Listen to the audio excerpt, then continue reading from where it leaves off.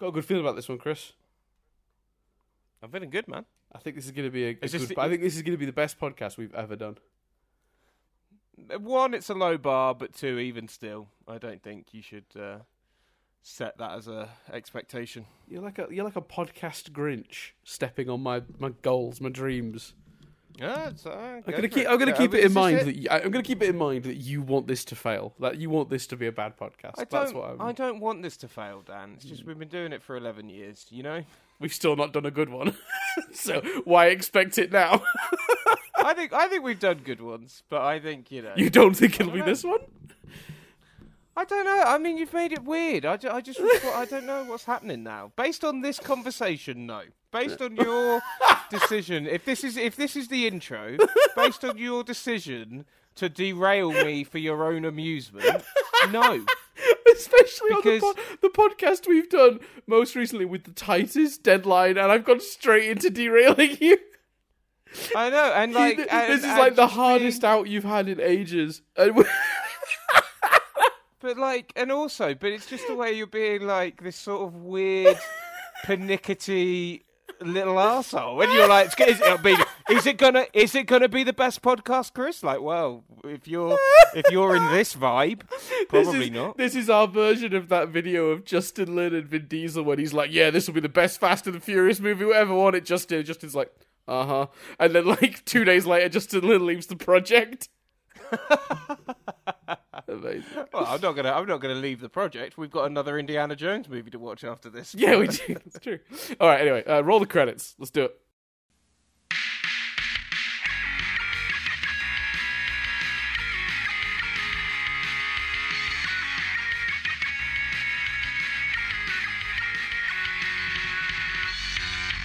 Hello and welcome to Rewind Reviews, and today we'll be having what I have decided will be the best podcast we've ever done.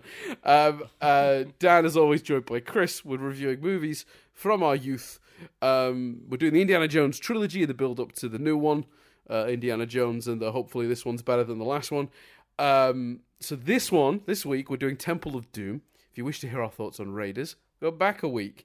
If you wish to hear our thoughts on Last Crusade, sign up to our Patreon. Well, and to be fair, our history is very much, it was a big part of Dan's childhood, and I hadn't really ever watched it apart from in a media studies lesson. I watched the first one. Right. I mean, that is summing up our history in 30 seconds, and we probably took about 25 minutes to say it.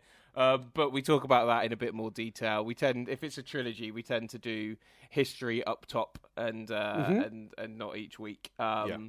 Yeah, but, I don't have any specific memories. I said this last week. These films are really weird for me because I watched them quite young, and then I didn't really watch them in my sort of late teen, early 20s, like years. And I've sort of come back to them more recently. So there's this big sort of period of time where I wasn't really rewatching these movies. So they all kind of blend together for me because my memories of them are so much just sort of Saturday mornings, VHS, or like, almost not background TV, but like, you know what I mean? They were frivolous watches. They were never my favorites like Star Wars. So it was always like, oh, I love these movies, but like yeah, stick that on. I like that. Sort of the passion that I have for something and the obsession I have over something like Star Wars, where I needed to know every detail and every scene inside out. It's not the same. So the Indiana Jones movies are always a much easier thing for me because it's like, I don't remember the first time I watched Temple of Doom. I may have even seen Temple of Doom first. Like, I genuinely don't know. Like, they were just on TV, on repeat, because it was cheap, easy content on a Saturday on ITV or whatever. So I would just watch them when they did, and I really enjoyed them. So we've sat down to watch Temple of Doom. Now, there's some things I can talk about now that I've been avoiding talking about the previous episodes we've discussed these movies, Chris. First of all, the fact these movies are always very standalone, and a lot of the characters from the previous movie never end up in the next one. Kept it to myself that this movie is technically a prequel, because you asked last week about Marion, and I was like, do you want to know the answer? Because the answer is sad. Yeah, I think I said as well, like, that I'd seen some sort of timeline video on YouTube, and the key moments thing had Temple of Doom before Raiders, and I was like, huh. Yeah, so it's tricky because, it's clear when he meets Marion in the previous movie that they'd not seen each other for a while. So I guess they had a real struggle with, like, if you want to make this one a prequel, and we'll talk about the reasons why they chose to do that later, because it could have been a sequel. There's not a lot in here that precludes that, but I think it was a way to stop you from wondering where the Nazis were. It basically was George Lucas's logic. Although, if it had been a sequel, and they're in India... Sorry, 1 second. Keep talking, but someone's just come to the door. So how exciting. Keep talking. I get to find out who comes to the door while I talk. Amazing. So I think that George Lucas's notion was, like, you won't go, where are the Nazis? Because it's set a couple of years earlier. But the problem with that is... they're in India, off on a globe-trotting adventure. I wouldn't have questioned the lack of Nazis. It wouldn't have occurred to me to wonder where the Nazis were as villains in this piece. So it was a really odd choice. I can hear so much movement on Chris's end. It's hilarious. This is quite funny. Is that him coming back up the stairs? My day. It's vastly improved. So much for this being the best podcast. He's not back at the mic yet, so I'm left floundering instead. So I think that's the logic with the choice to not include the Nazis. But the problem with you doing that is you didn't really need to do that to avoid using Nazis. But then you've got the weird situation of you can't really bring Marion back into it. But there is another reason they didn't bring Marion back into it, which I'll get to later. George Lucas, this era's most divorced man. Quite unhappy, and it shows. So all his characters had to get divorced or break up. Or I feel like we'll talk about it properly later because it's in the triv. But basically, Spielberg was going through a breakup, Lucas was going through a divorce, and I think it shows in their attitudes. We'll talk about it. So yeah, I'm not sure there was any real need to make this a prequel. And it raises questions like, where was Short Round in Raiders? No, that's not the biggest question. I was distracted a lot, and I enjoyed this movie. This may sound like I'm starting on a negative, but there are negatives to this movie. We'll talk about it. I was distracted the entire way through this movie because I'm sat there going, if this is a year before Raiders, how is Indy so jaded and dismissive of anything like supernatural or spiritual, having had this adventure? Oh yeah, I'd be like, it retrospectively does damage Raiders because the man we see in Raiders is not a man that witnessed another man's body go into a pit of fire. And his heart, which had been pulled out of his body, even though there was no visible damage when doing that, then light up in flames as well, and numerous voodoo things. Yeah, controlled by voodoo, controlled by whatever. Yeah. The man that witnessed all of that a year before Raiders does not start Raiders going and that's a big and genuinely and like I say, I did really enjoy this movie, but genuinely one of the things we complimented most about Raiders is Indy's arc. And this film retroactively makes it make fuck all sense. Yep. I mean, there's a line in the trailer for Dial of Destiny, where he says something like, I always see, weird stuff, and I've never really, I'm not stuff I can't always explain, this idea that he still remains a skeptic despite that. But yeah, I hadn't even thought of that. I mean, I think the supernatural stuff sort of doesn't necessarily function within the movie, forgetting its connection to Raiders.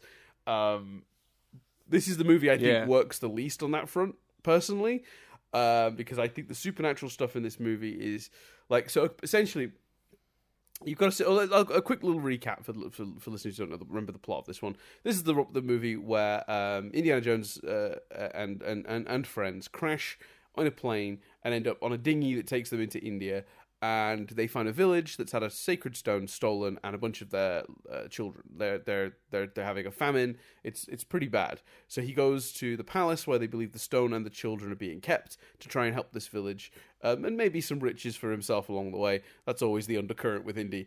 They get there and discover essentially a big weird religious death cult, not related to actual Indian culture. And these guys are doing all this crazy stuff. Now, the problem is, by making the supernatural stuff actually occur, you create a problem where you go, well, then this god is real, I guess. Because it's the same problem they had in Game of Thrones, where there are 7 gods, but the Red Lady does actual magic.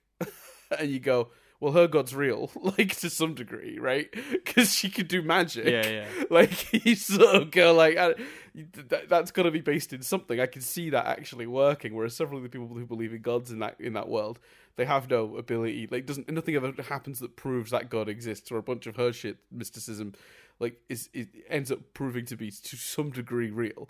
And that's the issue you have here, because you're going, well, this is a crazy death cult. They're insane. Yeah, they believe in all these things, and because they can do magic for real, like voodoo, mind control, all the other stuff, you just go, I'm not sure I'm not sure what the movie wants me to think here. This movie, to me, would have worked 1,000 times better if the villains had just been the British, and it just been sure. British. People coming into India to pillage its valuables under the guise of protecting it, and it had been a battle between Indiana Jones and the Brits over this sacred rock that he thinks should be returned to the people. Because then you've got India's in a much better place morally. The ending's more satisfying, and then you don't also get the racism stuff. Or a lot of the racism stuff goes away with this movie then, because we're going to have a conversation about whether this movie is racist or not. Spoiler alert, definitely is in places. We'll talk about why later. But, I think if you make that one simple plot change, the villains aren't Nazis this time, they're the British. I think, one, Britain, history's villains. I think that's fair. I think, you can't be accused of racism making the Brits going into India greedily stealing and plundering, because that's what happened. So, you can't really be accused of not being, reasonable there. And I think it makes the rest of the movie work better. I think that one simple change would have made this movie a lot better, because I will be completely open. This is my least favourite of the original Indiana Jones trilogy by quite some way. I think it's the weakest for a bunch of reasons, and I guess we'll talk into them. I still enjoy it. I still think there's a ton of really fun action and stuff in this movie, but on the whole, there'd be some issues. I don't know if I feel like I've had a rant there. Do you want to jump in with maybe either something positive or some thoughts on what I've just been talking about? Yeah, so so your overview is it's your least favourite, you enjoy it, but it's got some issue. I think it's interesting because I think the action is the movie's greatest strength. The action adventure elements work really well, but I think the story, while being a good premise, falters quite heavily. Yeah, this is one of those classic, I really, really enjoyed it, recognise its faults, but still I enjoyed it a lot because it's one of those things where so it's that age old thing that I always like to bring up of best versus favourite. Right. Is this the best? Is this a better movie than Raiders? No, for a lot of reasons, it's not. Did I potentially enjoy it on par with Raiders? Yeah, because it does a lot of real sweet spot things for me. I think it is more of I think Raiders has a lot of action sequences, which, and this isn't we know from last week how much I enjoy Raiders. I'm not criticising Raiders, but I think Raiders has a lot of amazing set pieces, but those set pieces in themselves are quite separate. I really like that this film is all taking place in one location. I really like that all the set pieces have a very natural flow to them. Especially once we get to the palace. I also really like. I'm a big one trope I hate in or dislike in modern action movies is the need to travel around the world for no fucking reason other than to sort of be like, I don't know what, because I've never, you know what sentence I've never heard from anyone? To be globe-trotting. Yes, but have you ever heard, has anyone ever said to you, oh, I really like the way that movie had multiple worldwide locations. That was pretty cool.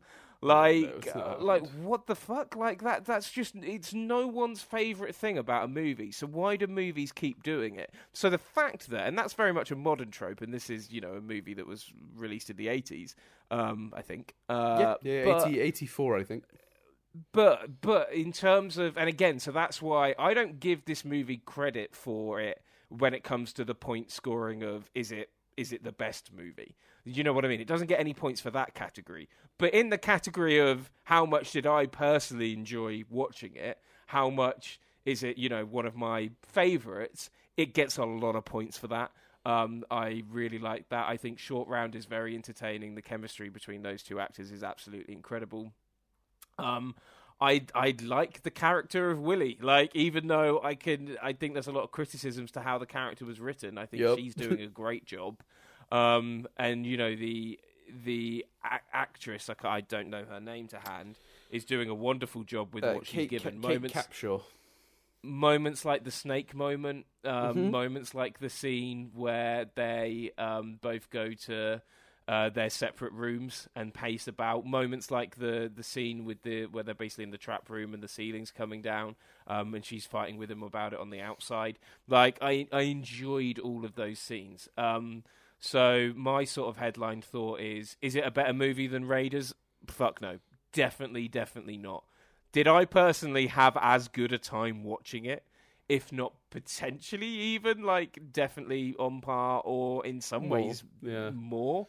Yeah, I absolutely did. Like, but that's not me saying, that's me very much going, all of that is personal. The fact that it's all in one location, the fact that it, no pun intended, given the end sequence, or one of the end sequences, the fact that it plays like a roller coaster really appeals to me. In the same way that Mad Max Fury Road does. It's not quite that, and obviously, like, you could argue the first 20-minute set pieces with the plane and all of that sort of adventure are separate things. But again, it's an Indiana Jones movie, so you know that the first 10-15 minutes is going to be a set piece sequence.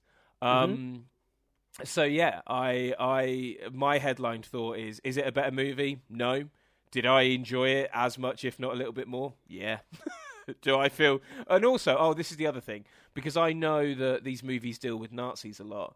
I think it's a lot of the reasons we talked about it before, a lot of the reasons both of us, in fact, really like Harry Potter and the Prisoner of Azkaban is as a book, not necessarily a film, although we came to like the film in a rewatch when we did it last year. I like the fact that that's about Sirius Black. I like the fact that that's not about Voldemort, and this sort of feels like that as well. This feels like doing something completely different. This is an Indiana Jones movie that technically starts with a musical number, and in a world where I'm not hugely invested in Indiana Jones, in that I don't have a lot of nostalgia, it's not a part of my childhood, in a way that the property, like you were saying, it's not like an analysis of every scene since I was little and all that sort of stuff. And the comparison you used for you was the Star Wars. Comparison with me as a child would be, something like Power Rangers. The fact that I don't have that emotional investment means that when this movie isn't about the Nazis and starts with a musical number, I go, oh, that's fun. Like, that's cool. That's a bit different. And therefore I enjoy watching it. So yeah, that's my big headline. That's really interesting, because I do think this movie wins for its differences. I do agree, different setting, tone, all of that is good and smart, in my opinion. When you're sitting down to make a movie like this, you don't want it to be just more of the same. It's why I hate Die Hard 2. It's just literally the same movie again in a different locale. There's like nothing to it. Here, it is completely different in terms of its tone and approach.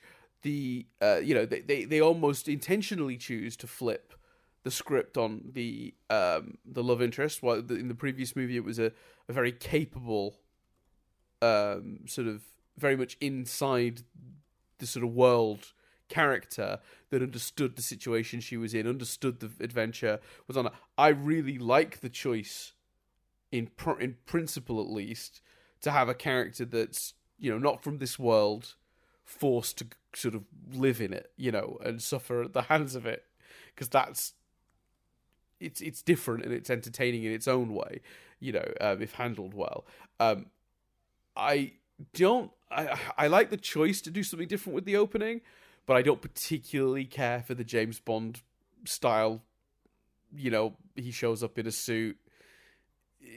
I just think that doesn't really fit. I think that's maybe a step too far being different. I'm not sure him having a negotiation in essentially what is it like a that bar with suited men and it all being over a diamond or whatever. I don't know. That just doesn't feel very Indiana Jones to me. I guess there is always a risk of going too far when you want to do something different. Well, I think it's because it feels different, but it feels like James Bond. So it doesn't feel different like it's something else. It feels like it's specifically emulating Bond, which the movie also does in the scene. And we're sort of into, I think, spoiler talk now. We're obviously. I mean, it goes without saying, we're recommending the original Indiana Jones trilogy. I think Temple of Doom has some issues which we'll get to, but like fundamentally, it's still a fun film. So that the recommendation stands. Yeah, for sure. I completely agree. The scene where he's seducing her in the bedroom feels awfully James Bond as well. So I think it's for you. It's not the fact that it's different. It's the fact that it's different and yet trying to copy something else and trying to be something else. That's really interesting because I think you're right. Him, in the bedroom sequence is to some degree emulating James Bond to start with, but what I like about that is it flips the James Bond trope on its head, because it then ends up being that Indiana Jones is too stubborn to be James Bond. He's too stubborn and arrogant to actually be James Bond, in that he then leaves, and out of sheer I'm not going to come for you if you're not going to come for me, they both just don't end up getting together in that moment. And that's fantastic, because that is usurping a Bond trope, whereas the opening scene feels like it is sincerely just copying Bond. Like, let's do a Bond scene without any any thought to what's the Indiana Jones take on a Bond scene. Does that make sense? So I'm really not a fan of the opening sequence of this movie. It's probably one of my least favorite things in the original Indiana Jones trilogy. I just don't think it works. I think the tone is wrong. It doesn't then use flip that trope in any way. It doesn't do anything to examine it. It just outright copies it for yucks. And I don't think it's I don't even think the action in that sequence is particularly good. Particularly when you've watched the whole movie. Like, I was watching it, I guess this is okay. There's some shooting, and I guess to some degree jumping out of the plane with the dinghy is interesting, if nothing else. I've not seen that before, to some degree. But then you finish the movie and you go, the action in this movie is so fucking good throughout. That opening scene, in retrospect, is then even worse, because the opening scene, very little of the only thing I like really action wise in the opening scene is the gong thing rolling along and them running behind it while the machine gun happens. That's great. I love that. It's a fun visual. It's an exciting moment. It's shot well. It's executed well. The sound effects are really good. Everything works in that one brief moment. But everything else about the opening sequence, just I kind of can't stand. And I don't like that Indy was dumb enough to drink the drink. It was obviously poisoned. And no one acts intelligently in this. Why do those guys crash the plane? Indy's asleep on the plane. Shoot him in the head and chuck the body. What are you doing? I know. They don't. It's so weird. Because that's what I thought they were going to do. Attack them when they started creeping through. Yeah. But to if you want to definitely kill him, kill him. Like you say, shoot him in the head. Slit his throat. Whatever. Do something. It's insane. And I know it leads to the action sequence, but it all just feels very contrived. It's the worst section of the movie by quite some way. And when I was watching it this morning, I was like, shit, is this movie really that bad? Because I know this one doesn't have the best reputation for reasons we'll get to as well, not annoying characters, sort of racist undertones. There's definitely some of that, but and some racist overtones too, which we'll get to. I was going to say a lot of that racism isn't hidden. Yeah. We'll talk about that, because I think it's really interesting how this played out. But we'll come back to that. But the opening sequence just did not work for me on any level. It doesn't make sense. The characters do incomprehensible things. The action's the worst of the whole movie. The tone's all wrong. It's just it's baffling. The opening sequence is by far the worst part of this movie, other than maybe the dinner scene. But we'll get to that. So so that is a problem. and something the rest of the movie doesn't really suffer from, because I think the things I'm criticizing that movie, the opening of the movie for, like, not having a sensible tone, characters making illogical decisions, that doesn't really run through the rest of the movie. The action in the rest of the movie is really good. Yeah, it's just a real shame that the first sort of 10, 20 minutes of that, because it didn't work for me. But it does set us off on our adventure, because this is an unusual one in that it is not an adventure by choice. Indy is not going to India in search of something to start with. He ends up in India by accident. And that does set us off on that adventure and trap him with the two characters. So the movie is often criticized, Chris. So this is gonna lead into a question for you. It is funny you say, sorry to interrupt, but trapping with the characters, because from Willie's point of view, it's like, I'm not entirely sure why you're going with them.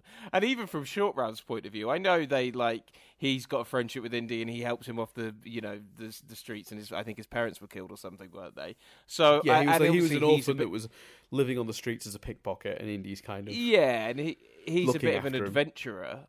He's a bit of an adventurer, but you do sort of look at even that situation and go, should you have maybe left the child at home? Right. Well, yeah, I guess that a child that was already in a dangerous situation, running around pickpocketing, he could have been, murdered in retaliation at any time. I suppose there's an element of, like, Indy's in a weird way sort of rescued him from maybe a worse lifestyle somehow than this. But yeah, I agree. I mean, the bigger criticism this movie gets is that the characters are annoying. Now, my thing with Short Round is, I think I was very lucky, because I think if I'd have seen this movie more often in my sort of late teens, early 20s, I might have had the cynical sort of Short Round such an annoying character. A lot of people went through that, like that, and have had and held that opinion. I don't think Short Round is anywhere near as irritating as Willie, but maybe that's just because I saw him when I was a kid, when I thought he was funny, and I'm seeing it as an adult when I find his relationship with Indy quite endearing and still find him quite funny. And I always wonder if I'd seen this movie more so in the middle of my life, I would have maybe had a period of time where I felt differently about the character. I do, on the other hand, understand the criticisms of Willie. I personally do think that character can be quite irritating when they overdo the screaming and I think that's in execution. I think they needed to work on the tone there. I don't think it's necessarily a bad idea to bring someone reluctant on the adventure, but I think you've also got to contend with potential criticisms of misogyny when you do it this particular way, because all she's worried about is her nails and getting money, and like her chasing a diamond across the floor because it was shiny. Like, it's just, there's some issues with that. And then the noise point. And I know they make a point of Indy actually saying the noise is the issue, make a joke of it. They hang a hat on it, but it doesn't make it any less frustrating. There are scenes where it works, though. There are scenes where it works for them, which is like the scene with the ceiling coming down. Because her reluctancy is the tension of that scene, so that's great. It works so well there. So I'm a bit mixed on it. So go on. And the bedroom scenes where they're both waiting for the other one to come through. Brilliant. Both being perfect. Sort of so I really liked that as well. That was leading into my question, which is like how you felt about both characters, and the criticisms that the movie has had fielded at it in the past about the characters being annoying. Well, I love Short Round, but I thought he was quite quippy and fun. And obviously, I knew going into this movie who played Short Round. And I knew that, I know the Hollywood story of that everyone's been talking about for the last, 12 months. Again, that's not a defense of the movie, but I can only give, my... From a movie structure perspective, the character can be a bit irritating, and can be, there's an element of why is this character here, especially when you've had a sequel, you've had a first movie that doesn't include the character, but I can't help but get swept up with the hey, there he is, of it all, and knowing that Harrison Ford, 30 years later or whatever it was, presented that man an Oscar. I can't help but bring that to the to the view. And maybe I'm being, more, and, if anyone's going, there have been reviews before where you've not been so, swayed by your personal opinion, but I have to be honest. And so, but also, I think there's some really sweet, the scene where they're playing poker is a really sweet scene. They've got great chemistry. The running joke about him constantly doing kick-ass things and Indy's missing them. Like, when he's like, stop playing with the kid, even though he's just like attacked the kid and saved Indy, Indiana Jones' like life because of it. I think all of that stuff's really fun. Yep. And I think, again, Willie, I kind of forgive in a way the screaming and the diamond stuff because there's a bit of a character arc there by the end. There's that moment at the end where she's like, I'm never seeing you again, I'm going to this place, da-da-da. But then he lassos her, and lassos her, and, they kiss and they smile, and she smiles at the children that surround her, and she's more comfortable in the location. Like, she goes on a bit of an arc. Like, is it the best arc? No. Is it as good as the Miriam stuff in the first movie? No. Are the scenes entertaining enough for me to go along with it? Especially because also, I mean, it's a prequel. I mean, part of the problem with a prequel is often nothing matters. It doesn't matter that I'm not overly invested in them as a couple. I know that 1 year later they're not together. Equally, the flip side of that, the negative side of that, is I also know whenever Indy's life is in danger that he's not going to die. But, so, some tension is taken out of that scene where the ceiling's coming down as a result. So, that in a way bothered me way more than their chemistry. But I think, again, because potentially it's like, well, these couple they're not going to be together anyway. So I don't need to be particularly invested in them as a couple. Right. Or even her as a character. And I get, at the time, and I get on why people would have had that reaction, because especially as none of the characters you love from the first movie are there. I know it's a prequel. I know going in that we're going to get later stories that might bring those other characters back. So again, I think that does affect my reading of it. Right. I completely get why you have a bit of an issue with Willie, but why others definitely have an issue with her, and why some found Short Round a bit annoying. But I think it didn't bother me. There are elements of her that are baked into stereotypes of women, which is unfortunate. She's sort of nagging Indy a lot. Again, she's more worried about her nails than the fact they've no longer got a gun. Like, chasing a diamond because it's shiny. Even if the movie does sort of set her up at the end of maybe being a little bit less, doesn't change the fact that the movie spends most of its time having her be deeply uncomfortable doing anything, and the fact that she's female doesn't read well, especially because the previous movie had such a great, sort of capable sort of female lead. It is tricky here that they've gone a different route, but this is where they've ended up. So yeah, I'm mixed on it because like I said, there are definitely scenes where it works. I loved the sequence where Indy and Short Round go down through the cave and the bugs and deal with all that stuff quite, reasonably calmly, and then they get trapped and they have to call her down into it. And they're on a timer. They're about to be squished with the spiky ceiling coming down to them. And she's the only one who can come down and release them. And that's going to be a barrier for her. So they use it to their advantage there because that creates a huge amount of tension. I really enjoy that sequence. And that only works when you've got a character like that. So I am a little bit torn on Willie as a character. I do think she's played as well as she can be, considering the script by Kate Capshaw. I think she does a good job with the material she's given. It is a shame that most of her dialogue probably boxes just said screams. That's probably less good, but not really her fault. I think she does. I think I read in somewhere she screams like 70 times across the movie. That's too many times. Really? Wow. 70's a lot. 70 is a lot. But also, like, okay, I get that with her. I really do. But with Short Round, name me another action movie where he's got, the hero's got a little kid sidekick. It's fucking great. Like, I'm sorry. Yeah. It's really good. Yeah, I think he's a good source of comedy, and I guess for people who saw Raiders, which I guess had comedy, but I think Raiders is a more sincere attempt at an adventure movie, whereas this is a little bit more winking and leaning into its genre. This is a sillier movie in many ways, and I think Short Round almost represents that shift, because he is a silly character in many ways. Like, he's driving a car at the beginning, he's got blocks stuck to his feet. Like, he's immediately, no time for love, Dr. Jones. You know, it's like, straight away, he's like a silly comedic foil to Indy, who's presented a bit pretty grumpily in these movies. You know, and I think it works. It's a good dynamic, but I do understand why audiences might have maybe misplaced frustration at the movie shift in tone onto Short Round, because he does represent that shift in tone in many ways. I think he's like the cleanest thing you can point to that's different.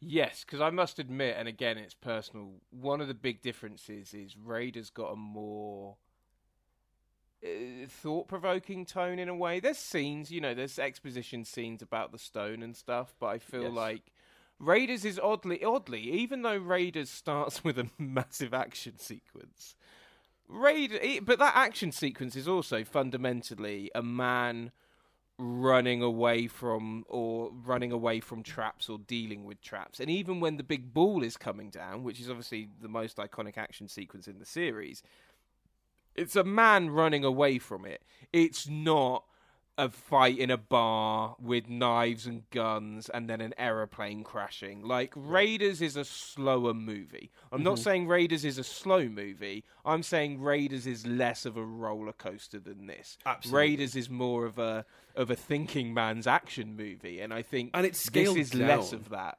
Massively compared. Yeah. This is like a real ramp up. Like, everything is turned up to 11 here compared to Raiders, for sure.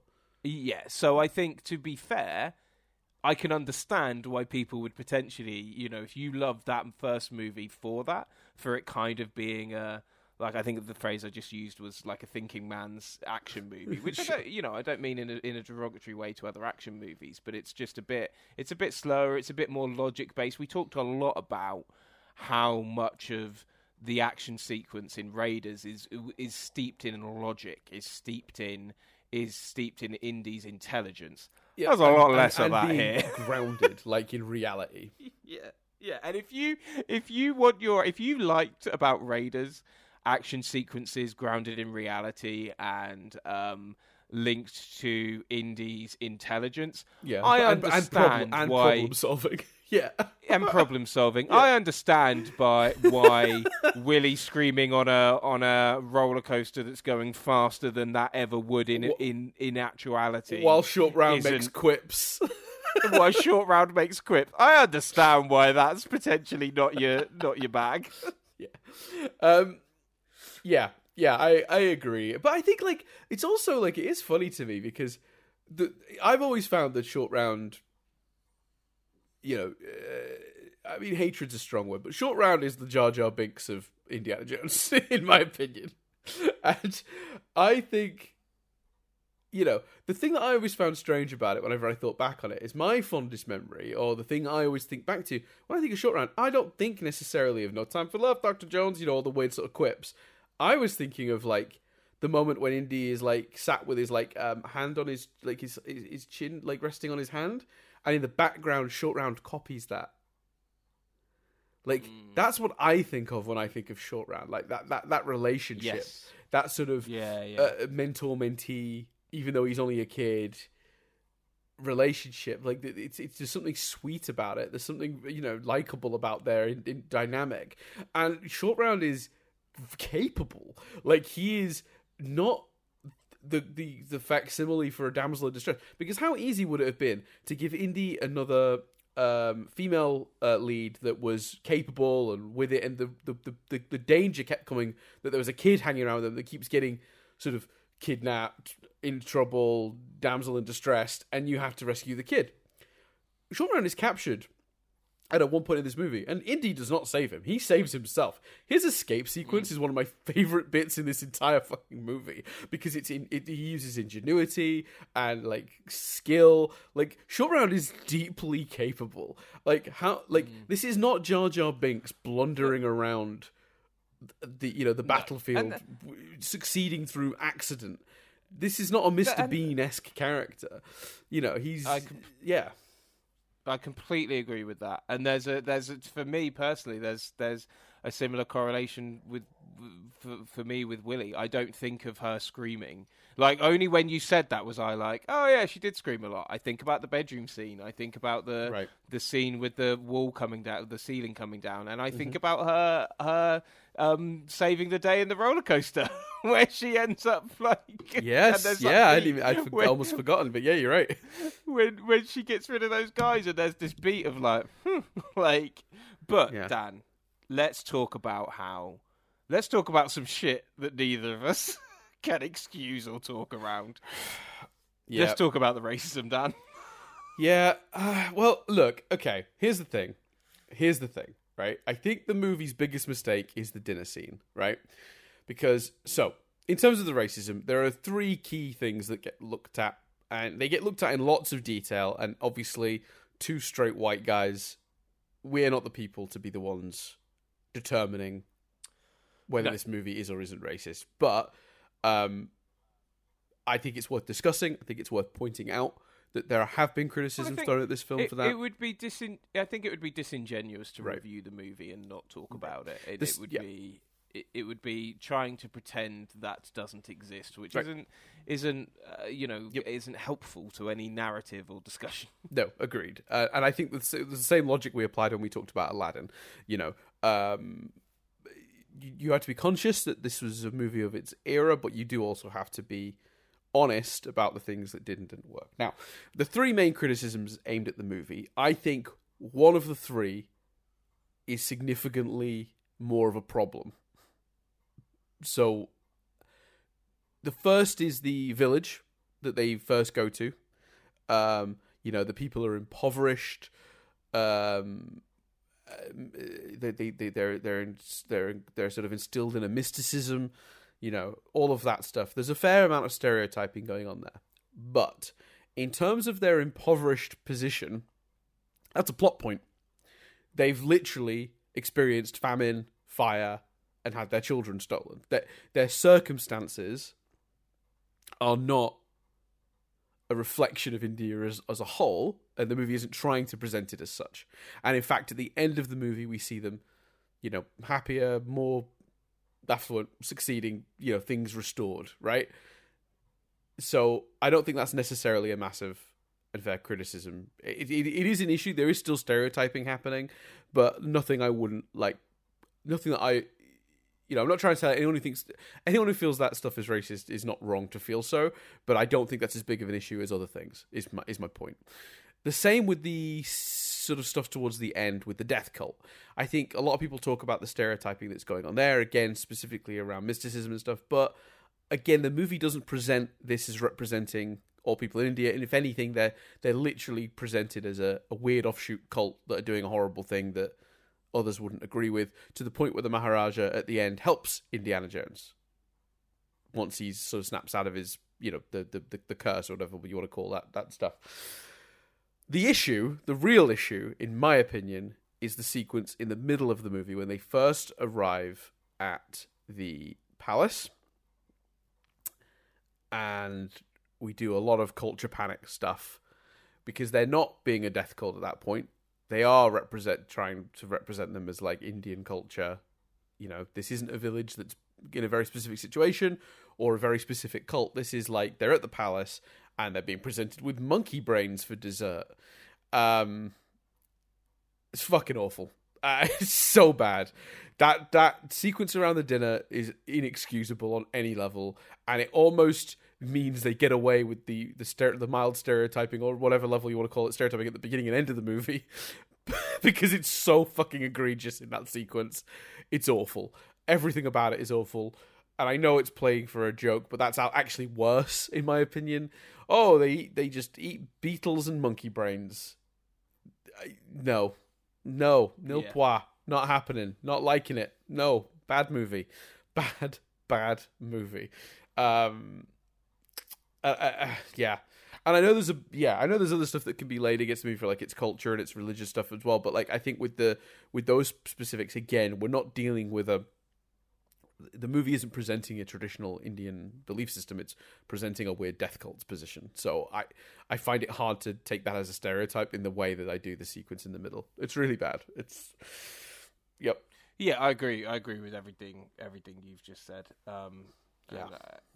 Especially I think the most uncomfortable I felt was the dinner sequence, because that was the cringing, like, oh god, because it's not funny, it's not, do you know what I mean, it's kind of indefensible, and I know the other stuff is as well, but like there's literally I don't even think I'd have enjoyed that sequence at the time, you know what I mean, like we naturally have a modern take on a lot of this stuff. We always do when we discuss these areas, right? And a lot of this stuff was not criticized at the time, but came up later.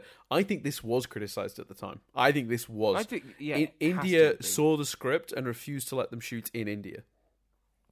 Exactly. What does that tell you? Right. Like, surely that's the point where you go, we should change this. Yeah. Yeah. I admire an attempt to do a movie in another country that sort of lightly will show some of the culture.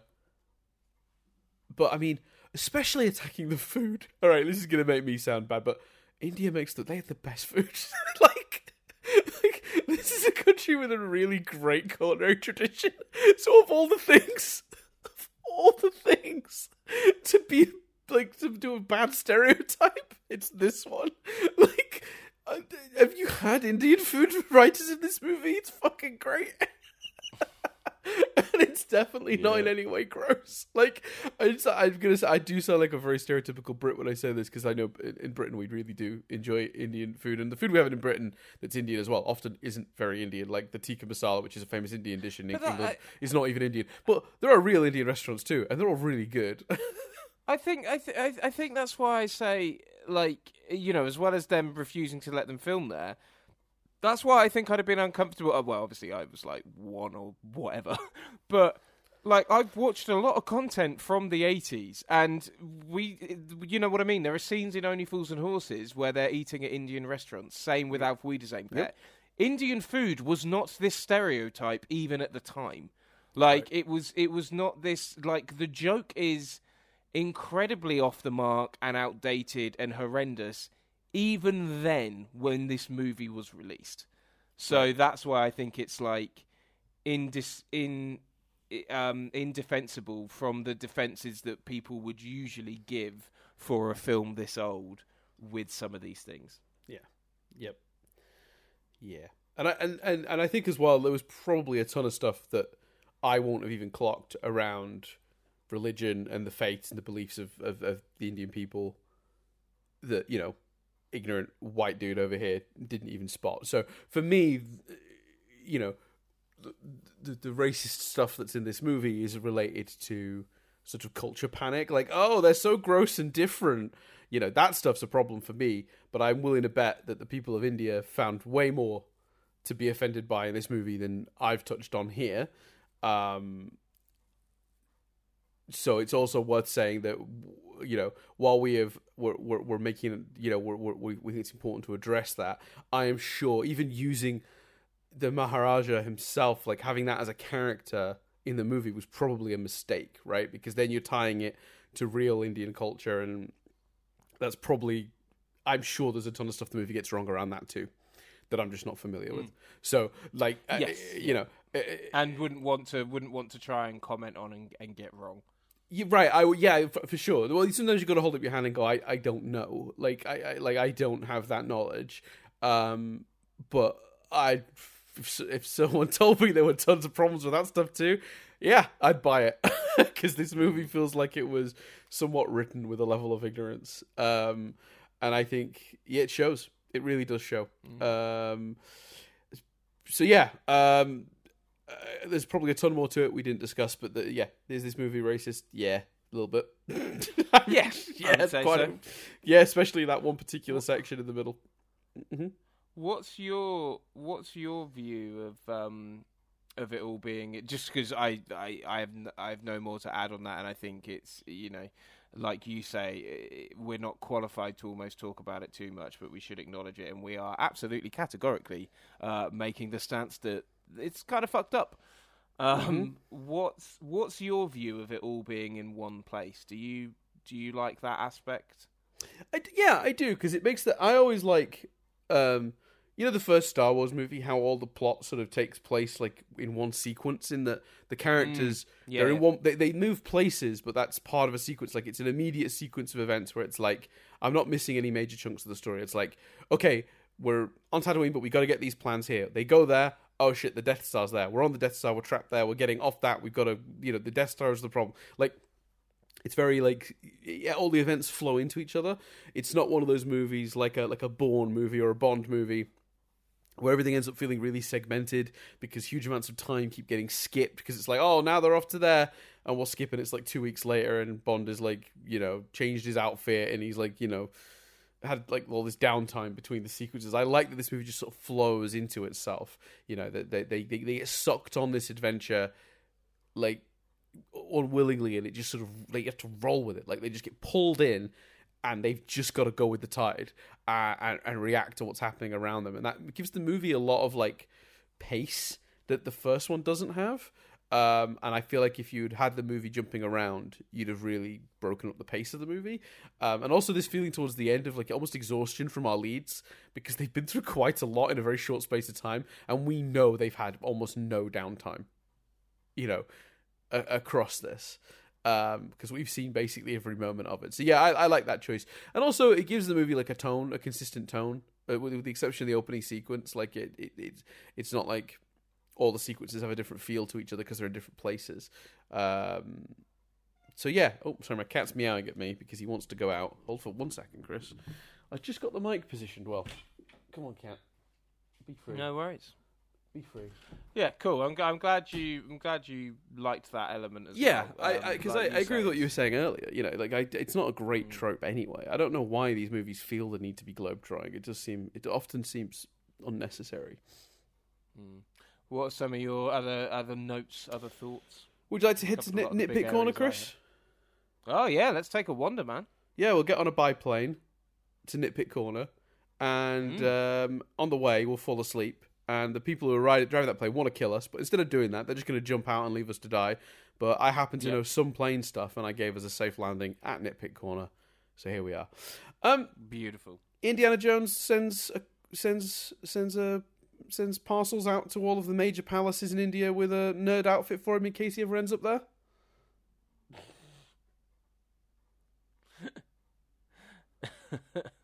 He's like, oh, I need my professor gear.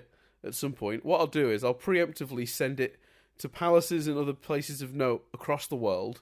Should I ever end up at them, I've got a change of clothes ready. Because he doesn't have a big bag. He definitely, his glasses and his shirt and all the the nerd clothes, as I jokingly put it, his professor gear, that seems to all be waiting for him when he arrives at this palace. Yeah. The other one I really noticed was they have that incredible battle, they have that, they have everything at the end, and it really is, the end of this movie really is relentless. There was a point where I was like, fucking hell, we got a bridge and alligators now, like, this is crazy. They do all of that, they escape the palace, and presumably nip back for their clothes? Because all three of them turn up in the village at the end wearing the things that were at the palace still. Like, oh shit, yeah, I didn't even think of that. Her outfit with the white shirt, his with the jacket and the hat. Like, I don't think he's got the hat with him at the end. Like, no, he's doing it. He's just come from all the, topless, shirtless voodoo stuff. Like, at what point after everything they've just been through did one of them go, sorry, can we nip back and get a change of clothes? Yeah. Like, what? Yeah. And while we're in it, that's also very. I didn't even notice that one, but you're absolutely right. Also, all those kids ran away a good 20 or so minutes before they did. At what point did they or the kids go, actually, sorry, can we just make these three get ahead so that it's more cool and cinematic and dramatic when we walk in? Like, those kids are not going to be like, fuck off, we're running home, mate. Like, we've just been through some shit. Like, we want to get back. Like, we're not going to hang around and wait for them to get their stuff, chat to the soldiers, give a bit of a debrief. These kids are just waiting for them. Like, oh, no, they'll be along in a minute. Don't worry about it. Like, what? That's pretty good. I also, on a related but unrelated note, in terms of just like practically where children are, the premise of the sequence, Chris, is that he's saying she's going to come to him for sex, and she's saying he's going to come to me for sex, and they're both in their rooms, and she says, "I can't believe he didn't come," as in he didn't come to me. That's it's going to play that differently otherwise. And he's saying, "I can't believe she didn't come see me." The entire time he's saying that, we can clearly see Short Round asleep on the little couch in the side of that room. Was he expecting her to come to his room and for them to what? Just bang in front of the fucking kid? What was his plan? There was a child in that room. That's also true. Yeah. That's very true as well. I did think, though, in that sequence, her just testing another part of the wall by groping the statue and pushing to see if that was also a trapdoor was entertaining. Yes. Yeah, there's a lot of stuff in that I like. I also really like, even though I don't like the gross foreign food jokes at the expense of India and that whole sequence, there is one really good joke in that sequence, which is when she realizes the Maharaja is like young, and the kid says, he says something like, maybe he likes older women. Yes. which really tickled me. I also really enjoyed the scene before that with the elephant snake mix up, where she's like, the elephant keeps tapping her on the shoulder, so when a snake does, she thinks it's the elephant, and she grabs it and tosses it aside, and Indy kind of flips out because he doesn't like snakes. Great way to remind us of that, I thought. Yeah, absolutely. Big fan of that stuff. Any other? Oh yeah, I like the assassination attempt and the fight that follows. When he gets back to his room. And the guy's like, that's a really good shot when you realise that guy in the background is not the background, but real. That catches me out every time. When I see the movement, I'm like, oh shit, yeah, that's a real guy. Yeah, similar to that, I really liked, I know, we've said some things about the sequence as a whole, but I really liked the champagne bottles popping and then his sort of assistant getting shot at the beginning.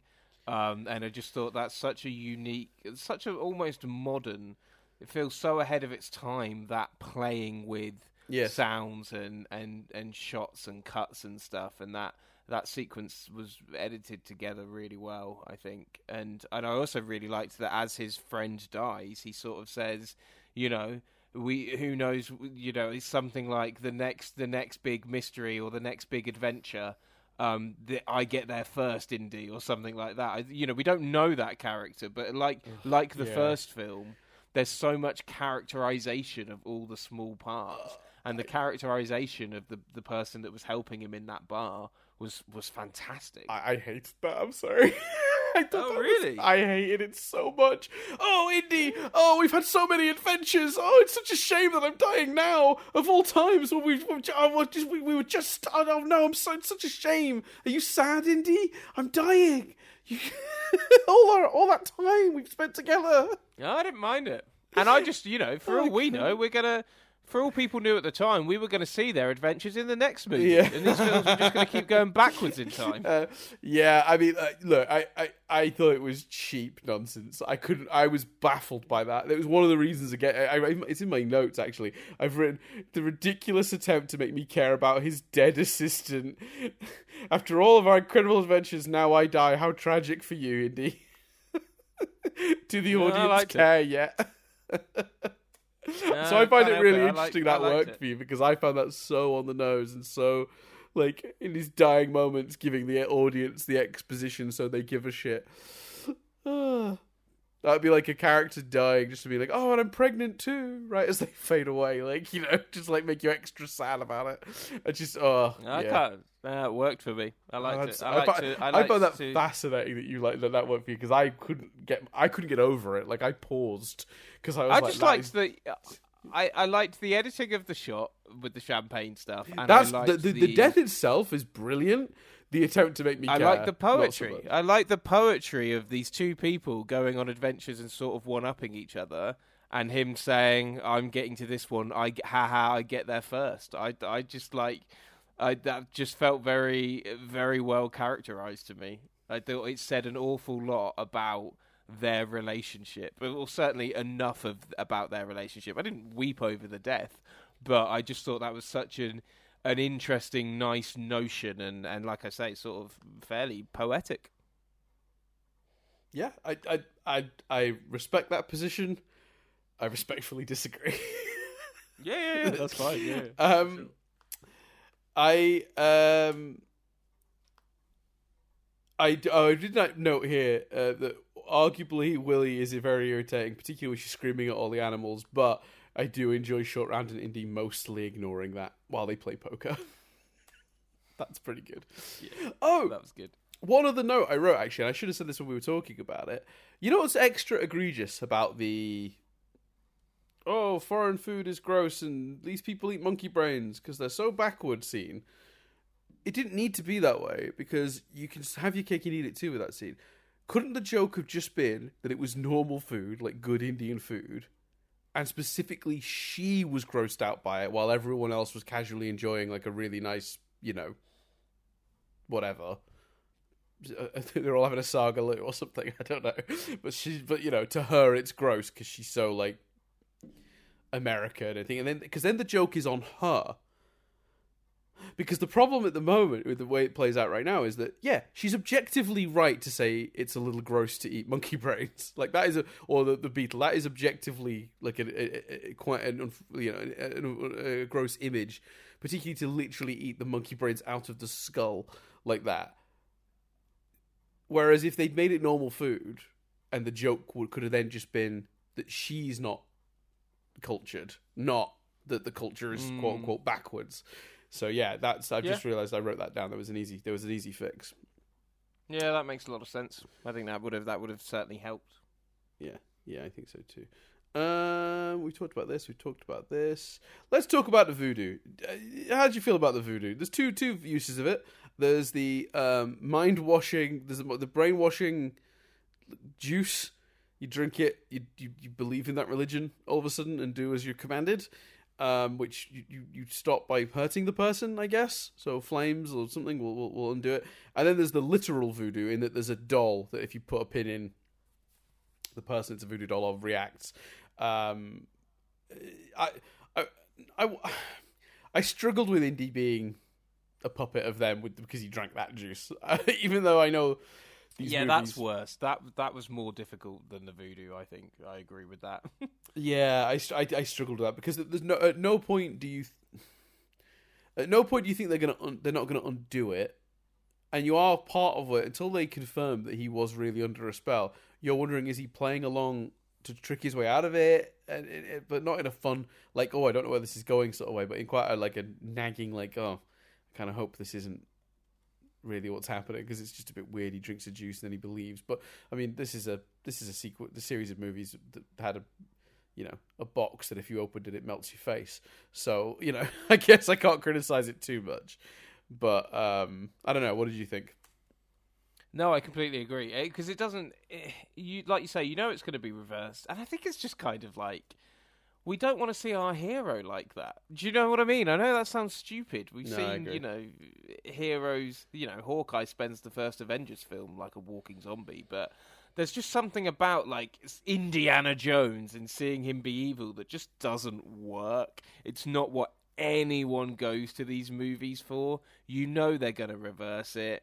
You feel bad for how he's treating Short Round, and then you go, well, Short Round's either going to hit him or say he loves him or something. Like, you know what I mean? It feels it's arguably the movie's most predictable beat, and right. I didn't love it for that reason. Yeah, I think the closest it gets to being good is the moment when he puts her in chains, when he puts Willie in chains, and she's begging him to not do that.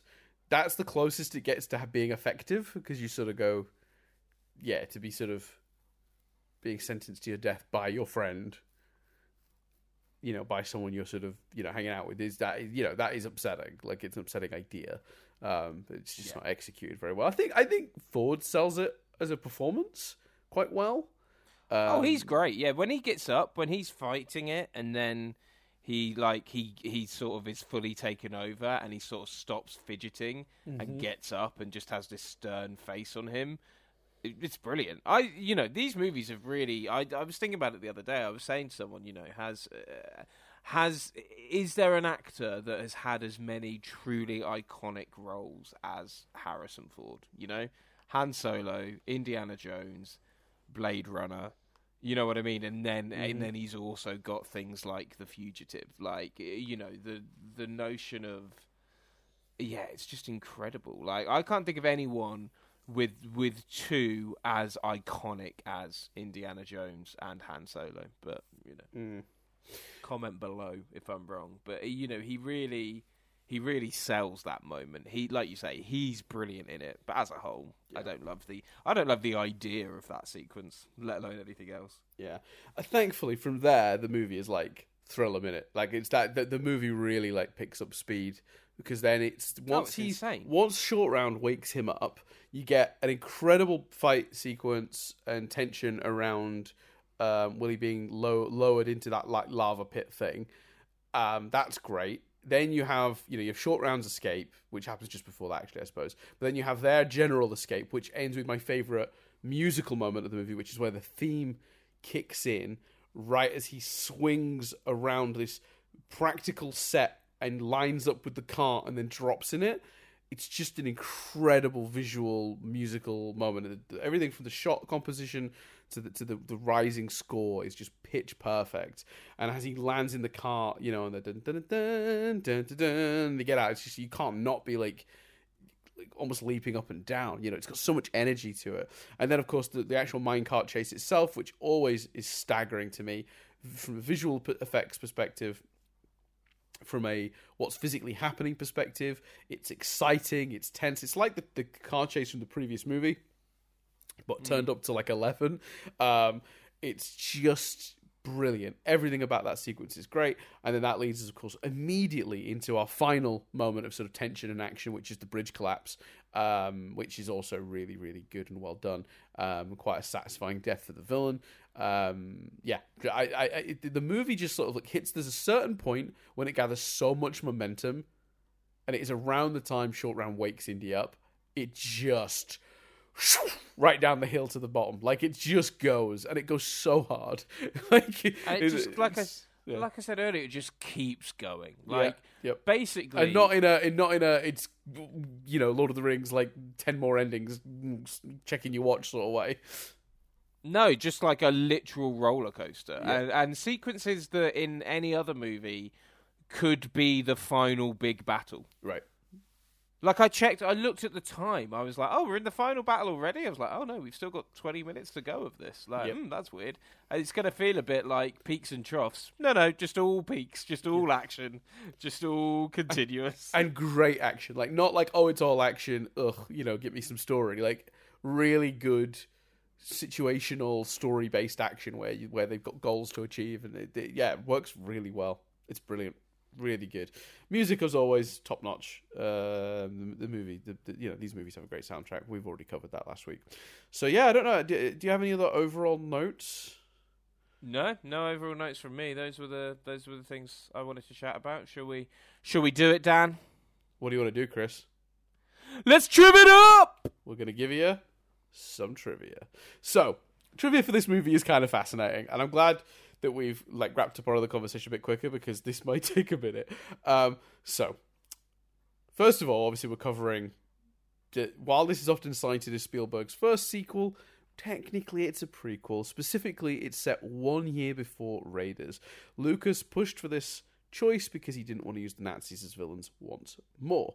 Now, we talked about this already, but I don't think that was necessary. I don't think I would have questioned, in a movie set in India, why the Nazis weren't present. Like, set in Indian jungles, you know what I mean? Like, it just seems, I wouldn't, it would not have crossed my mind. I wouldn't have been like, but where are the Nazis? I absolutely think you could have done this movie basically as it is. Yep. Correct. Set after, and your main question. In fact, you would question where Miriam was way more than you would question where the Nazis were. Yeah. Yep. Agreed. So I've got a special section of the trivia. One slight defense of that though is that Indiana Jones in Raiders feels like someone who has been on a lot of adventures and says that makes references to feeling old and being old, and we can see that the way the adventures like put a toll on his body. The notion of going, well, okay, this story is set before that and is an example of these adventures, does make sense and is logical. Yeah, and it does make more sense. So it's almost like George Lucas's reason for doing it was wrong, but it has had benefits. Because I don't think it matters, the Nazi thing, but I do think it helps with the Miriam problem. And I think it does help with that. So I think there are two things making it a prequel does help, but they're not the reasons George Lucas has cited for choosing to make it a prequel. No, and they also don't outweigh the effect on the character arc in Raiders. Right. Which is a real issue. Yeah.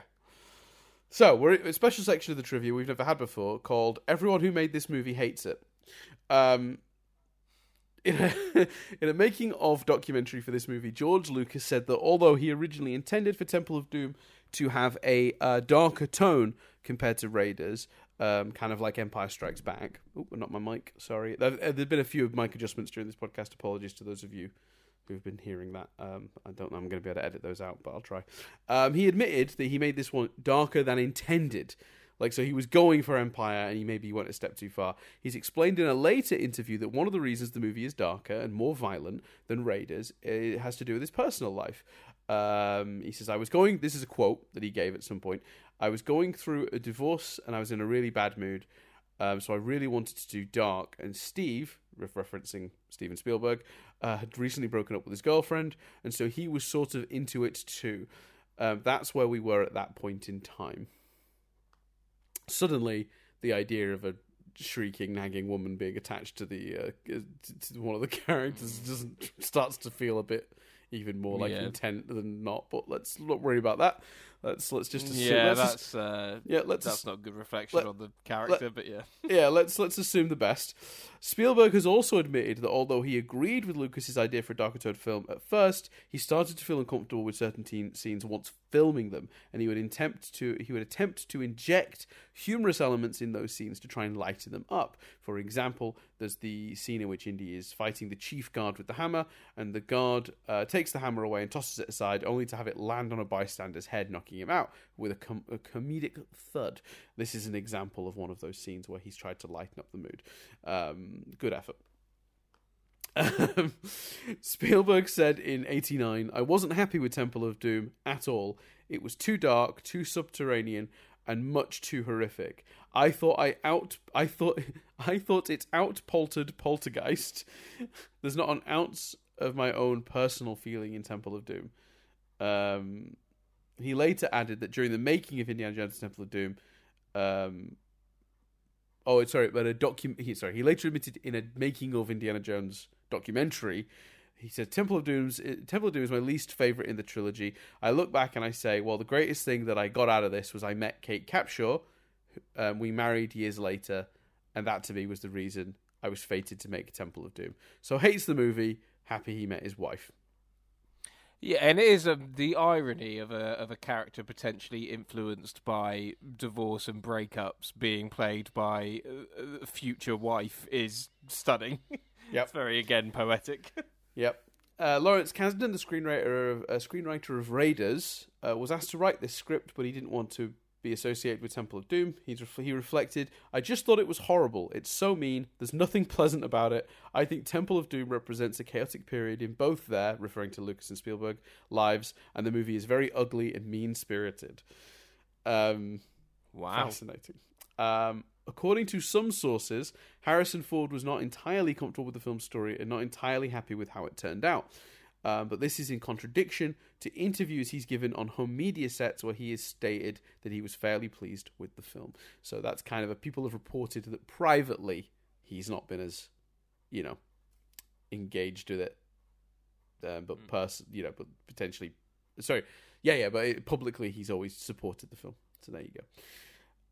Spielberg actually wanted Karen Allen to reprise her role as Marion Ravenwood, but he and George Lucas had already decided previously, like maybe when coming up with the concept for the character, that every movie would include a different love interest for Indiana Jones.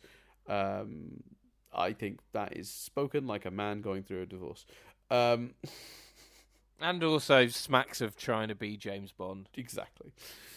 Over 120 actresses auditioned for the role of Willie Scott. Sharon Stone was one of the top choices for the role before Kate Capshaw auditioned. Stone later would star in King Solomon's Mines and its sequel, Alan Quatermain and the Lost City of Gold, 2 films that attempted to duplicate the excess of the Indiana Jones franchise. That's one of those funny things. If we're doing the Rick and Morty portal gun, I don't even think I'm that interested in Sharon Stone doing this role. Nah. She's a great actress, but I think we got the best possible version of this character. I think Kate Capshaw did a great job with what she had. So let's talk about Kate Capshaw was miserable making this movie, and it's amazing that she ended up with Steven Spielberg considering that.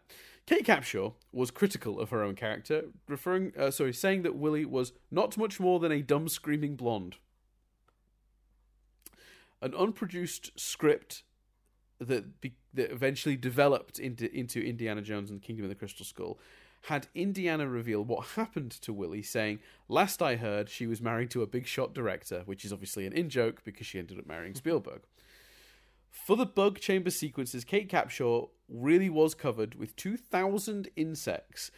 She took sedatives prior to the scene in order to get over her fear, and claimed they definitely worked. I probably wouldn't have done if a director had made me do that. Marry them. Oh, well, wait to hear the next 3 pieces of trivia. There was a scene involving Kate Capshaw and a rather large snake, which had to be cut because Capshaw was having panic attacks at the very prospect of it. Spielberg has jokingly said that the only reason she married him later was because he allowed that scene to be cut rather than filmed. All right, wow, Jesus. Kate Capshaw received a black eye in an accident during the runaway minecart sequence. The next day when she reported to work, everybody on set was wearing a black smudge under their eye. Now, there's no context here. I don't know the spirit in which that was done. That could have been mockery, or it could have been solidarity. I'm going to try and assume the best in people and assume that was solidarity. In 1984, Kate Capshaw revealed on The Tonight Show with Johnny Carson... appeared on The Tonight Show with Johnny Carson to promote Temple of Doom. Right after she promoted the film and did her interview with Johnny, Siskel and Ebert came on to do a roundup of recent film reviews, which they would often do on Carson.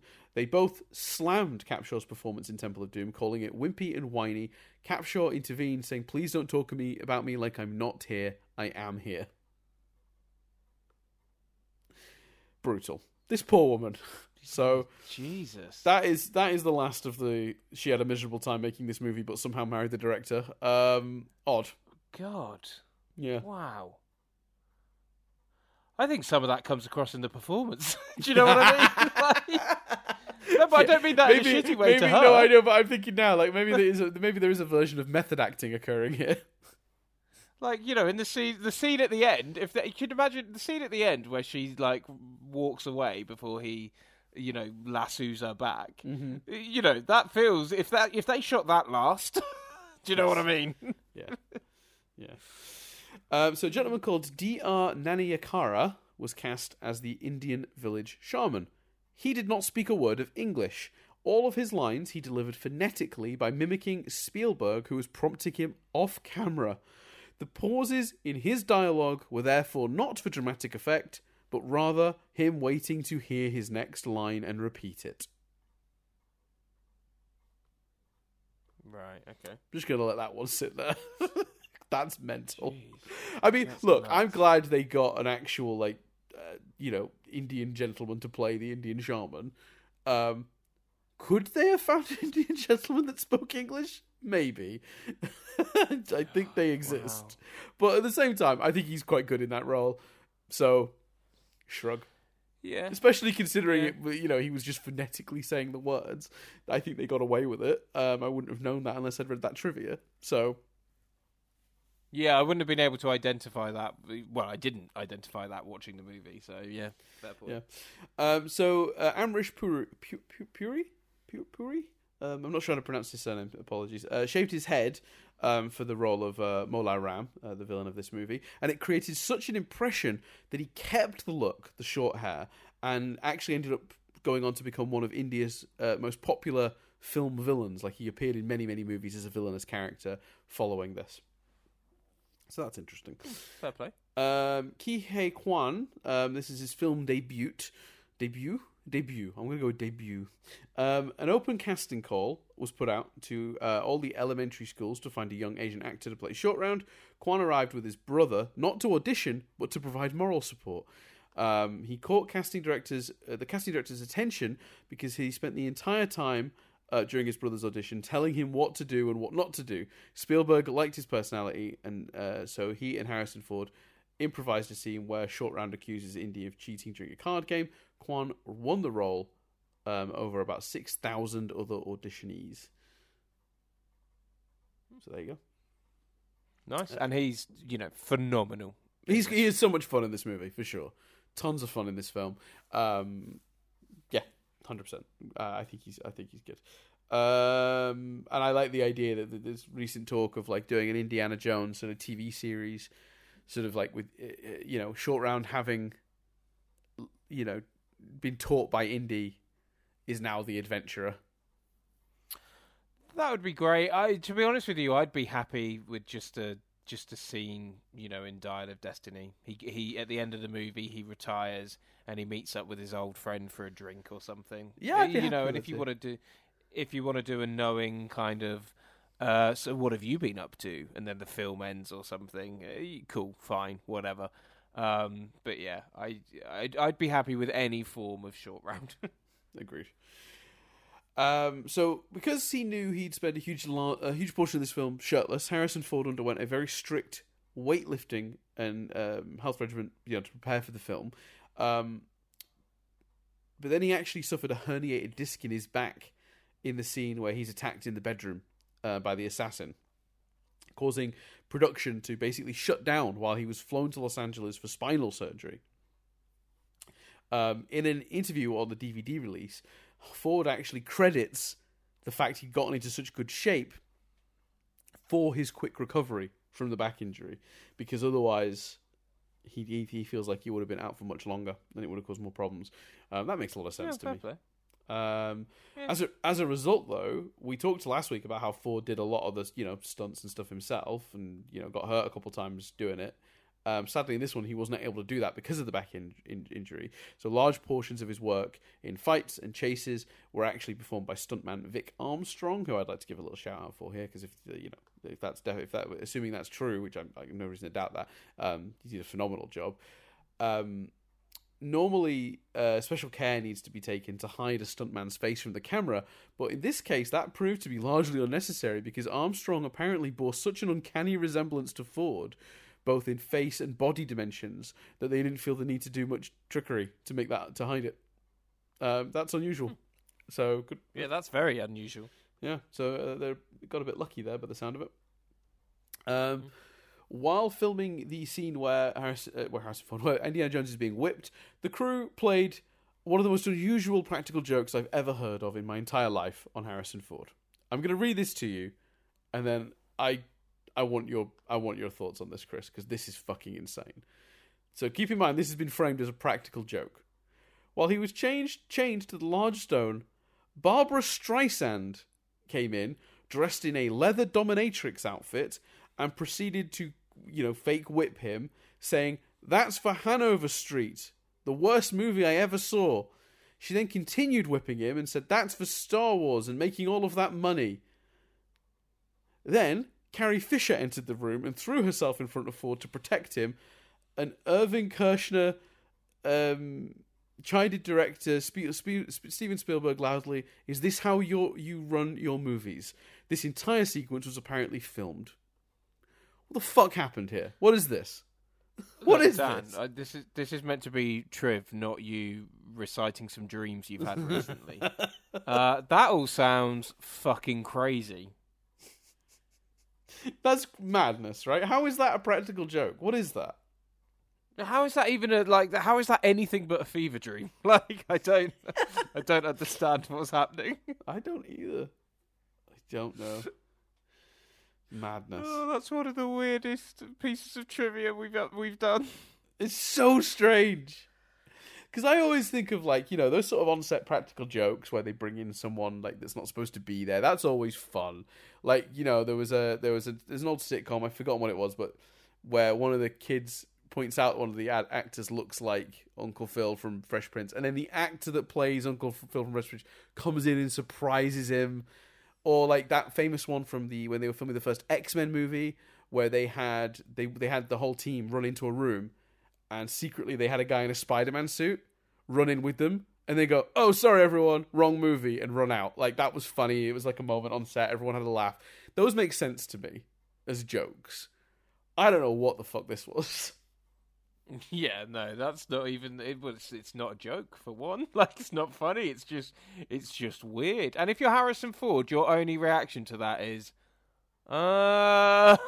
like, it's not even an entertaining reaction, surely. Yeah. I wonder if this footage is available. I might dig this up because it says it was filmed. Was it filmed and it's in a vault now, or was it filmed and released? Imagine that as a DVD extra. DVD extra. Vault, Harrison Ford is whipped by Barbara Streisand for making a lot of money on Star Wars, saved by Carrie Fisher, and then randomly fucking was it Irvin Kershner, famed director, is like, "This is how you run your movie set, Spielberg?" I mean, what a fucking insane thing. Anyway. Has to be in a vault. Has to be. Yeah, you wouldn't release that, would you? Not willingly. No, I certainly wouldn't, no. I'm uncomfortable ever talking about it again. We'll move on then. In an interview in no, that wasn't me trying to... No, did you find it? Have you had any joy looking it up? That's I'll let you know next week, Chris. I'll have a look between now and the next one and we'll find out.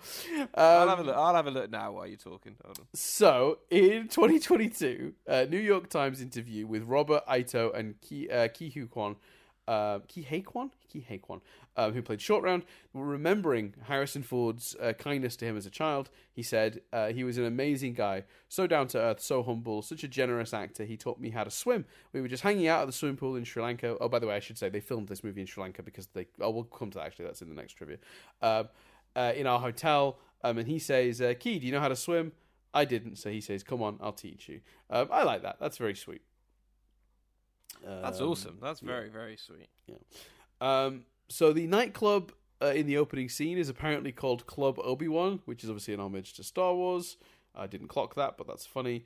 Apparently the sound of the minecart running along the tracks during the chase scene was recorded they went to Disneyland, let the roller coaster run, but turned off all the music and sound effects, and that's how they got the sound of the wheels squealing over the track. I thought that's pretty clever. Use what you got, right? So in the original draft, there was supposed to be a motorcycle chase scene across the Great Wall of China. However, the Chinese government refused to grant permission. Fair enough. Lucas and Spielberg were concerned how to keep the audience interested during the exposition, on the cult halfway through the movie.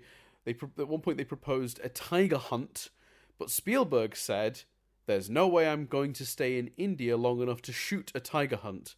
Those are definitely the words and attitude of a man who made this movie. Look, Dan, I'll be honest with you. I've not taken in anything you've just said because the footage of the Carrie Fisher Barbara Streisand thing is online. Oh, no. It's incredibly poor quality, but it is technically online. Oh my God! Well, I've got to see this now. If you just search Carrie Fisher Barbara Streisand, it's the first result. I just can't believe this is real. I can't believe this is real. Oh my God, it is real. It's horrible quality, and it's listed practical joke during the filming of Indiana Jones. Yeah, practical joke. I've got it. Here we go. Oh, you're right. The quality is worse than even I imagined. Yeah, but there's a transcript underneath of it. My God. What is this? This is so weird. It's so weird. Oh, bizarre. Well, there you go, listeners. You can find it. The video is titled "Spielberg Pulls a Practical Joke on Harrison Ford During the Filming of Temple of Doom." It was uploaded 5 years ago. The quality is terrible, but it is fucking so weird. All right, I'll repeat my last bit of trivia for you, Chris, because I think this says a lot. Lucas and Spielberg were concerned that audiences wouldn't be able to stay interested during the exposition sequence. Where they explain about the cult. So what was proposed was a tiger hunt sequence where they're out hunting a tiger, and so it's an exciting sequence, but the exposition gets said as it's all playing out. Spielberg said, though, "There's no way I'm going to stay in India long enough to shoot a tiger hunt." To which my reply was, "Definitely the attitude of a man who made this movie." Yeah. Yep. Eventually, instead, they replaced it with the most offensive scene in the movie, which was, in fact, the dinner scene, where the bugs and monkey brains were eaten. So there you go. Filmmakers were unable to get permission to shoot scenes in India. Shocking. The Indian government requested a copy of the script, demanded the word Maharaja be removed, fearing the content did not reflect their culture. As a result, production just moved to Sri Lanka, where some locations were also used for the bridge on the River Kwai. A memorable view that can be seen in both films is that of the giant bats flying above the trees. Now, this film was under fire when it was released for being racist and also far too violent for being an Indiana Jones film. It was banned in India and never shown on any of India's TV channels. Good for them. Put your foot down.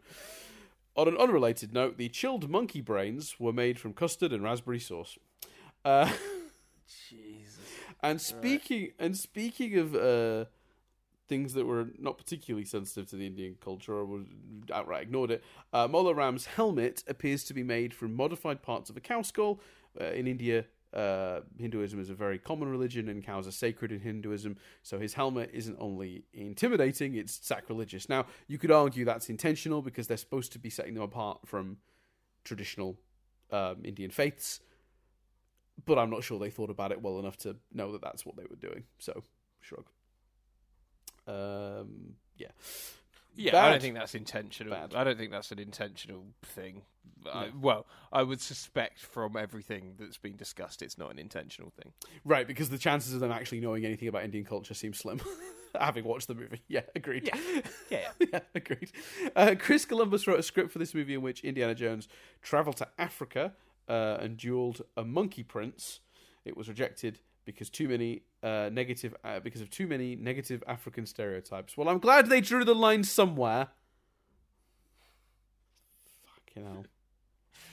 No, that was too many stereotypes. Knowing they had the capability to draw a line, but didn't realise they should have drawn one on the other stuff is doesn't make it better in my view. Yeah, so that's a thing. Anyway, the film's original title was apparently Indiana Jones and the Temple of Death. It was changed because it sounded too foreboding, although it retained that title in Germany for some reason. Kept Temple of Death. Definitely fits the narrative that Lucas and Spielberg were having a bad time, doesn't it? Yeah, it does. The giant chief, played by Pat Roach. Obviously, we've already covered this last week, but Pat Roach, famous, I guess most famous these days for Auf Wiedersehen Pet, but was a successful wrestler in his day as well. He played the sort of German mechanic that fought Indy in the previous movie, and another random small part. In this one, he's the big giant chief with the hammer. It was meant to be something of a running joke in the series to have Roach keep returning as characters that fight Indy and always lose, but sadly, due to pacing and stuff, his role in Indiana Jones and the Last Crusade is largely cut, and then he sadly passed away before Kingdom of the Crystal Skull. So this is his last really featured role, which is a shame. Okay, it's a shame. Very similar death to the way he was killed in the first one as well, isn't it? Yes. Well, actually, no. Because the guy with is Pat Roach the guy that tries to strangle him in the assassin? Because I thought Pat Roach was the guy. Because that guy gets like pulled up into the not propeller but the fan. Yeah, I thought Pat Roach was pulled into the hold on, let me check. I'm pretty sure Pat Roach. I can't remember how he dies. He's the guy with the hammer, though, isn't he? No, I thought he was the. Hold on. I'll let you look that up. I'll read the next piece of trivia while you're doing it. During season 3 episode of Mythbusters, they actually tested the plausibility of surviving a fall from an airplane in a raft, as depicted in the movie. They did 3 test drops with a dummy and determined that it was not possible to survive as shown in the film. This wasn't one of their more scientifically rigorous tests from my memory of it, but they did deem it as busted. As a not plausible. Although it's never mentioned in the film, according to the novelization, Willie's full first name is Wilhelmina, and Short Round's real name is Wan Lee. So there you go. Yeah, I was right. He's the guard that gets caught in the rock crusher. Oh, the rock crusher. Gotcha. Yeah, there's the thing that's spinning round. So the death's being similar in the sense that he's dragged into a machine and killed. Yeah, I misunderstood. I thought you were suggesting he was the assassin that gets pulled into the fan in the room earlier in the movie.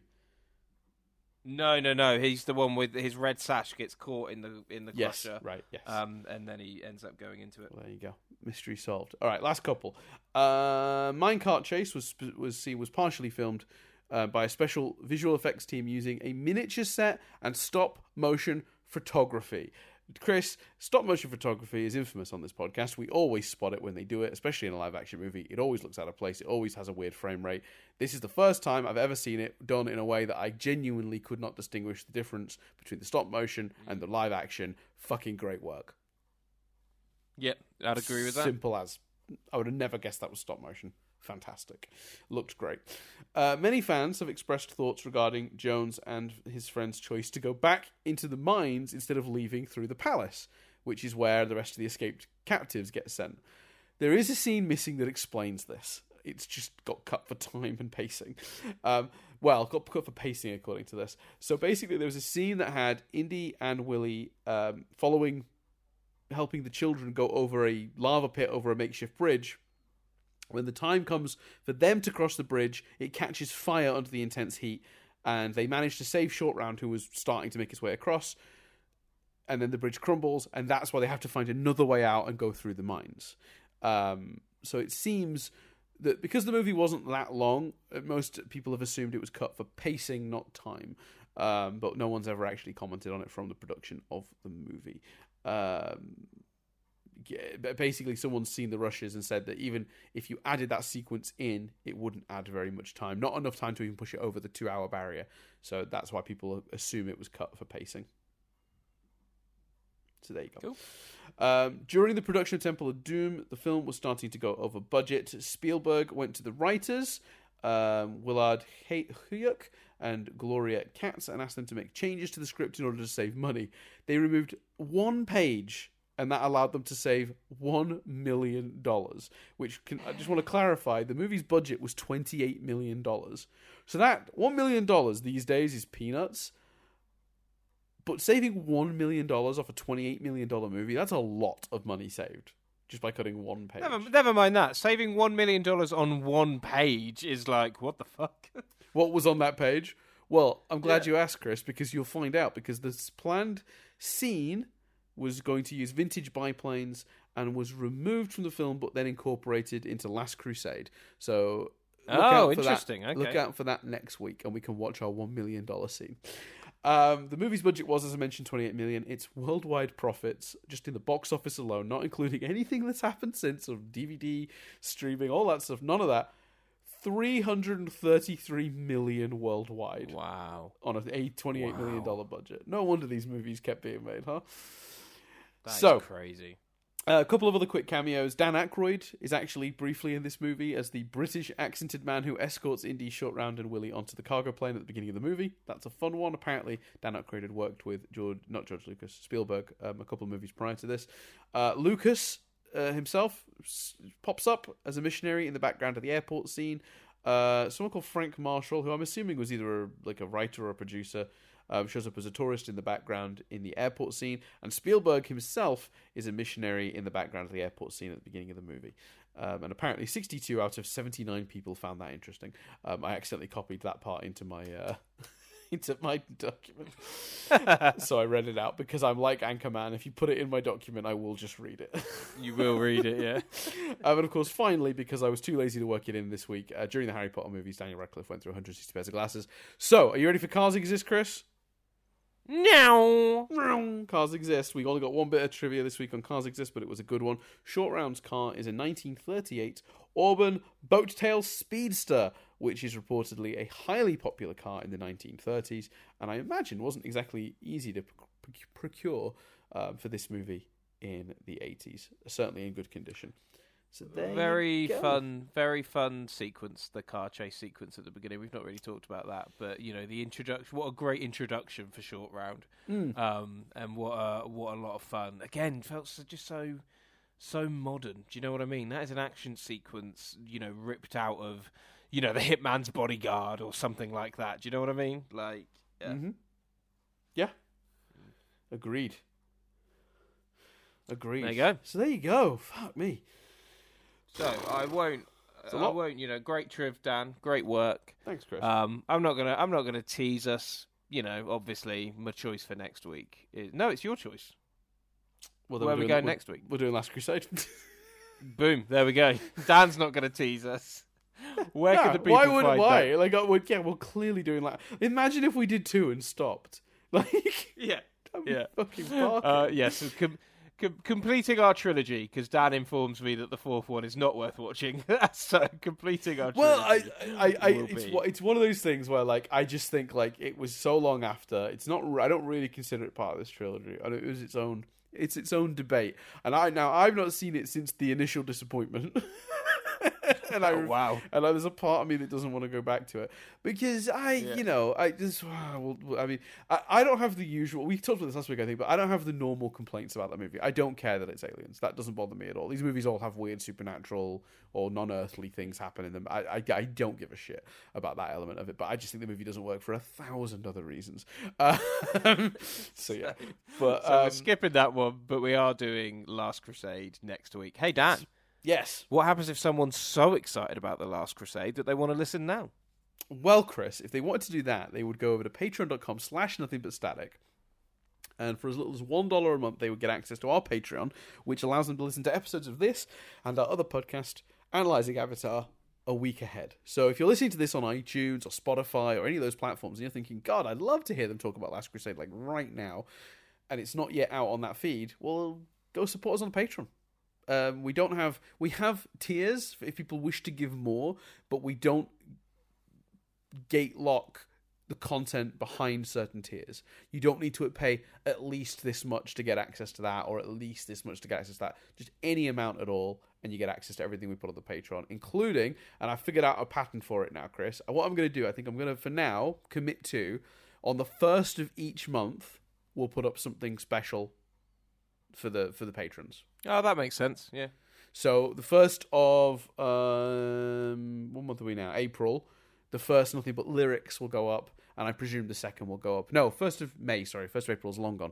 1st of May. Sorry, we'll put up the first episode, Nothing But Lyrics, and then we'll do the second one on the 1st of June. 1 second. Oh, hay fever, lovely. It's fucking. I didn't even get winter this year. Like hay fever, just so early. I feel like I got 2 weeks of freedom from hay fever in the midwinter, and now it's back. Bastards, hate it. Anyway, otherwise, if you want to support us in other ways, if you don't want to get on the Patreon and get either the exclusive content or the early access to that, or access to our Discord where you can ask questions and we chat to you, or even access to the RSS feed that makes getting access to those early podcasts and bonus podcasts even easier because it's one feed they all just go on. If you don't want any of that, but you still want to support the show, well, just keep listening.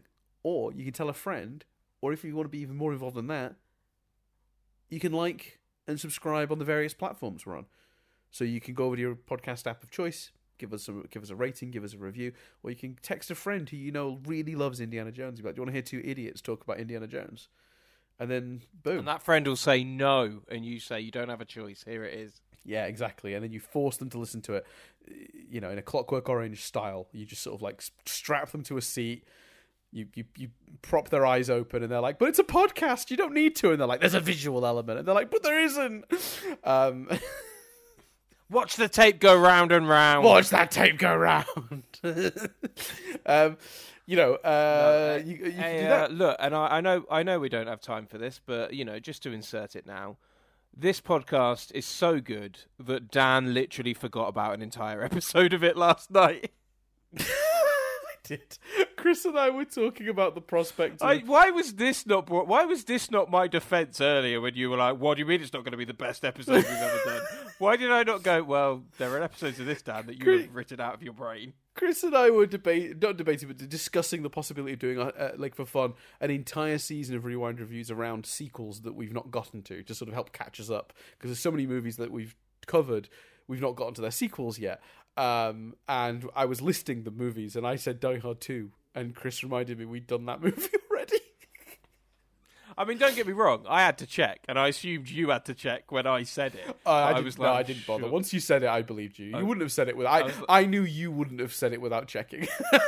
Yeah, I was like, I'm sure we've done Die Hard 2. Then, once you said it, I went, oh shit, we must have done, because I knew there'd be no way you'd say it without looking.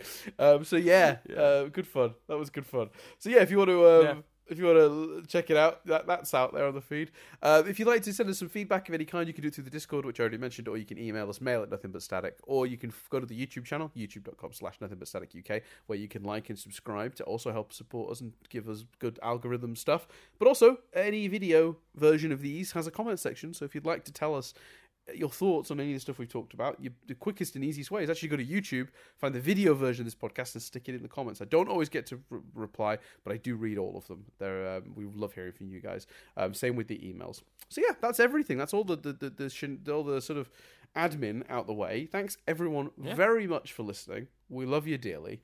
And I'm going to hand over to my good buddy Chris, who's going to take us home. Very excited for The Last Crusade next. Until then, I'm Chris Billingham. I'm Dan Dillon.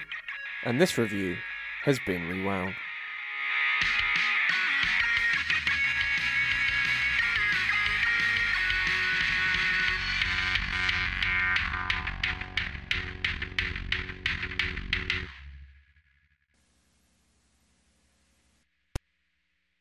I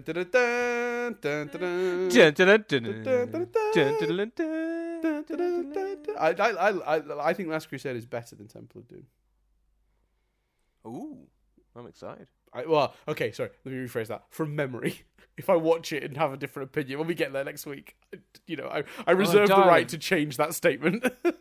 Dial of Destiny looks fantastic. I'm so excited. I'm genuinely so excited. In Mangold we trust. Indeed. And there's apparently a 25-minute sequence of that de-aged. Anyway. De-aging effect. Great. Anyway. Bye. Bye.